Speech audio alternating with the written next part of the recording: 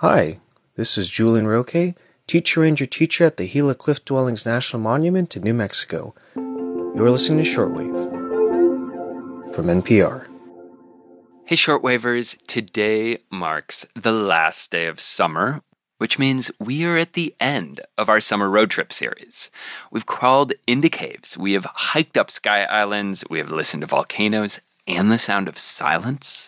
We've explored all sorts of amazing research taking place in our national parks and public lands, and we wanted to end with something big. Well, good day. My name is Chuck Sams. I'm the National Park Service Director of the United States.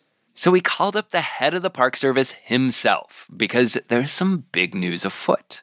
On September 13th, Chuck Sams issued a policy to strengthen the ways the Park Service collaborates with American Indian and Alaska Native tribes, with the Native Hawaiian community, and with other indigenous peoples. The charge under treaties, the treaty tribes, which I come from one, is that the federal government must consult with the tribe.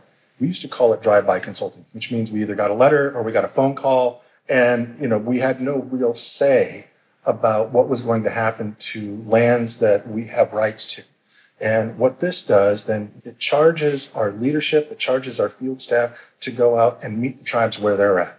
Don't expect them to come into the park, but to go to the tribal council, to go to tribal reservations and visit with them and talk with them one-on-one about how we are implementing our management plans within the park. And it then provides a seat at that table to also help in figuring out how we're going to better manage these spaces and lands. The practice is called co-stewardship, and he says this kind of collaboration is even more urgent in the face of climate change. I mean, we look at the flooding that has happened at Yellowstone, we're looking at the fires out west. Tribes have seen these things for over 10,000 years. They also know the resiliency and adaptation that one needs to do in order to weather this type of thing. Also, how are we going to combat it? They now can bring that traditional ecological knowledge to the table to help explain some of what is happening and how we can counter that. Today on the show, we talk with Chuck Sams, the very first Native American director of the National Park Service, about what it means for the agency to commit to co-stewarding federal lands and water with tribes, what it means for the science that takes place there, and his dreams for the future. I'm Aaron Scott, and you're listening to Shortwave, the daily science podcast from NPR.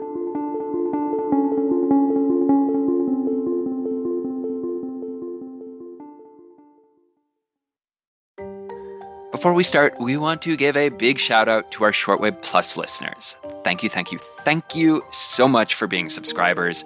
Shortwave Plus really helps support our show. If you're a regular listener, today is the day for you to join. It means you get to listen every day without sponsor interruptions. Find out more at plus.npr.org/shortwave. That is plus.npr.org/shortwave. Okay, on to the show. To start, I would love it if you'd tell us a little bit about your own relationship to national parks and public lands growing up out here in the West. Aaron, I grew up in eastern Oregon on the Umatilla Indian Reservation, not far from Whitman Mission. And the story that was told by the National Park Service for so long at Whitman Mission was one of a massacre with Dr. Marcus Whitman and his family. It was really told from one side and not from the tribe side. Mm-hmm. The land that Dr. Whitman was on was Cayuse land that he was granted access to. And the real story for us was about him foregoing his promises that he made to the Cayuse people.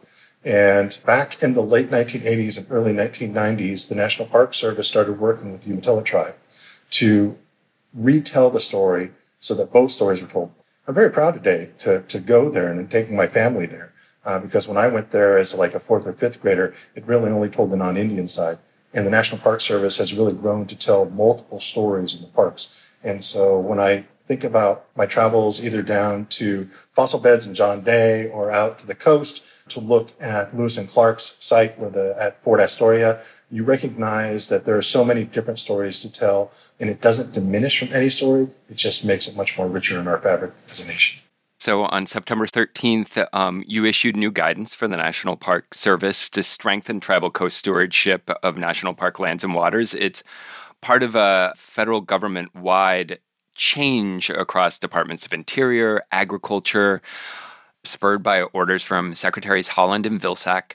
I know the Park Service already has about 80 co-stewardship agreements set up, including 4 parks and monuments that are co-managed by tribes, which is like a higher level of legal partnership. But would you pick maybe a couple of your favorites and describe how they work and how they might serve as models for future relationships? Sure. I took earlier this summer, I was in Acadia National Park, and watching and working with the tribes, the Wabanaki people, on how they do sweetgrass harvesting on the national park itself. Our agreement for a better understanding of the use of traditional ecological knowledge at Acadia not only allows and ensures that the tribes have access to a traditional plant, but also that reciprocating relationship that they're teaching the National Park Service and the surrounding community about how not to just harvesting, but how we will also, tribes go back in and do the replanting, and that they have a relationship that has dated since time immemorial. We're using some of the traditional ecological knowledge out at Yosemite and how we're doing firefighting, in which we have been doing prescribed burns and back burns to clear out the underbrush, thus allowing better growth of trees, but also making sure that there's resiliency in some of the redwood forests, especially the older trees, so that they aren't not as susceptible to fire damage. And then most recently, I was just out at Grand Canyon National Park, and there were 11 tribes there discussing their relationship with the big river, the Colorado, in the bottom of the canyon. And then, of course, both the flora and fauna along the ridges and inland. And the park there is doing a wonderful job of agreements with the tribe about protection of both flora and fauna, but also about opportunities in economic development and how we can better manage those spaces, not, again, just for ourselves, but for future generations. Can you talk a little bit about how traditional ecological knowledge is being incorporated into the scientific research that is taking place by the federal government and researchers associated with it? Absolutely. The basis of all science is observation. So who better than the people that have lived here for at least 10,000 years, who've been observing the climate, have been observing the waters, have been observing air, have been observing both flora and fauna to help talk about what those species look like.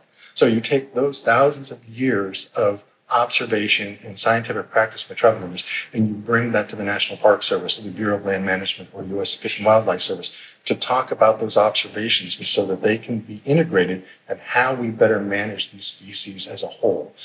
President Biden and Secretary Haaland have made it very clear that we must do a whole government approach to this environmental systems and how we're working with them.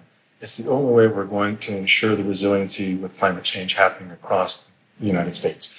If I could ask you to put on some time binoculars that allows you to peer 20 years into the future, what do things look like for how the management of national parks, monuments, wildlife refuges, other public lands, what is your dream for how that has changed? My dream is that we're not so species focused. The Endangered Species Act has done really good things. It's really done some great work for us to be able to bring back the American bald eagle, to bring back wolves, to work on bears. Because when we bring those species back, we see things like a rise in fisheries. We see a rise in traditional plants coming back in place.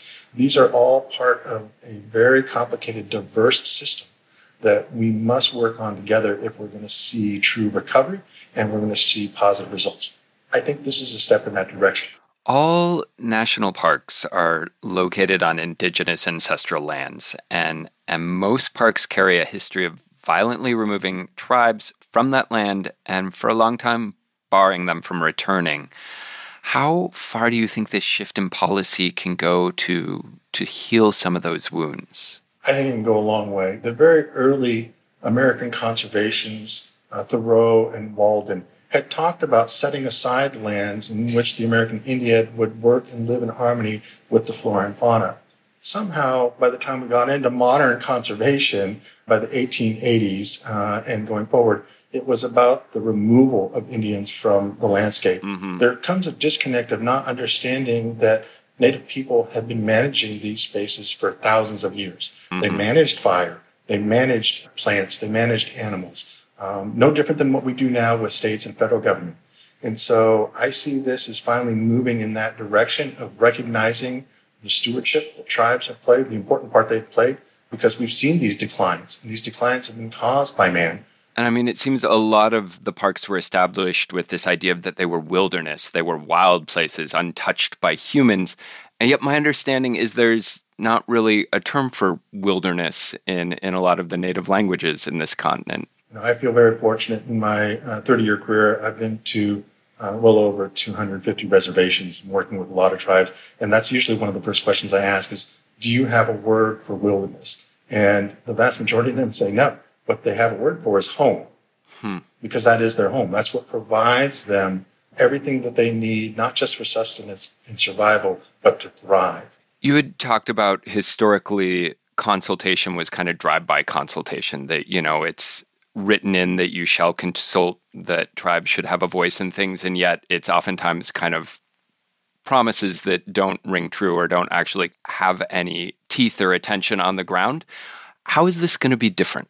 Every year we do and are charged with reporting out on our consultation to the American people and to the administration. We're going to start putting in some of these metrics and how we're doing collaboratively. What are we doing in annual funding agreements? How are we supporting capacity for tribes to be able to be at the table? And on the granular level, that will also be in people's evaluations. While I am so fortunate to be able to lead the organization, my real job is to ensure that they have those resources to include funds, direction, training, and support. And so this particular memo from me really tries to lay all of that out. There may be gaps. We're going to find out where those gaps are, and we're going to help fill them in. But what I've seen across the board as I've been out to over 50 parks in the last 7 months is a hunger by National Park Service staff and by National Park Service leadership to work with tribes and have them at that table, because they are also finding out that they are having transformational relationships with the community around them. Since we are a science show, I'm just curious if there's anything we haven't talked about from kind of the science angle of this, or anything that delights you when you think about the science going on in the parks. I spent a good portion of my career doing salmon and watershed restoration in the Pacific Northwest. And I've also watched that change over the years in working with the states of Oregon, Washington, and Idaho, when they started to finally embrace traditional ecological knowledge by the river tribes of the Columbia River. And they started practicing and using our recovery methods for salmon and for other species, plant species, along the littoral and waterways. And when we got to there, it becomes less of a fight and more of an understanding that we're all in this together. And so science is a common denominator in the human species. It's just understanding people observe in different ways and have different ways of understanding. But when you bring those all to the table, you get a better understanding, and I think a much more holistic understanding of science and your natural environment. And so that's what excites me about this, is that we're bringing traditional ecological knowledge, which is science, and marrying it with Western science only to make things better for our future. Director Chuck Sams, it has been just an utter delight to talk with you. Thank you so much for your time. Thank you, Aaron. It's been my pleasure also. If you're interested in more stories about all the cool science happening in our public lands, check out the rest of the episodes in our summer road trip series. We have a link in the show notes. This episode was produced by Burley McCoy, edited and fact-checked by Giselle Grayson. The audio engineer was Gilly Moon. Beth Donovan is our senior director, and Anya Grunman is our senior vice president of programming. I'm Aaron Scott. Thank you, as always, for listening to Shortwave.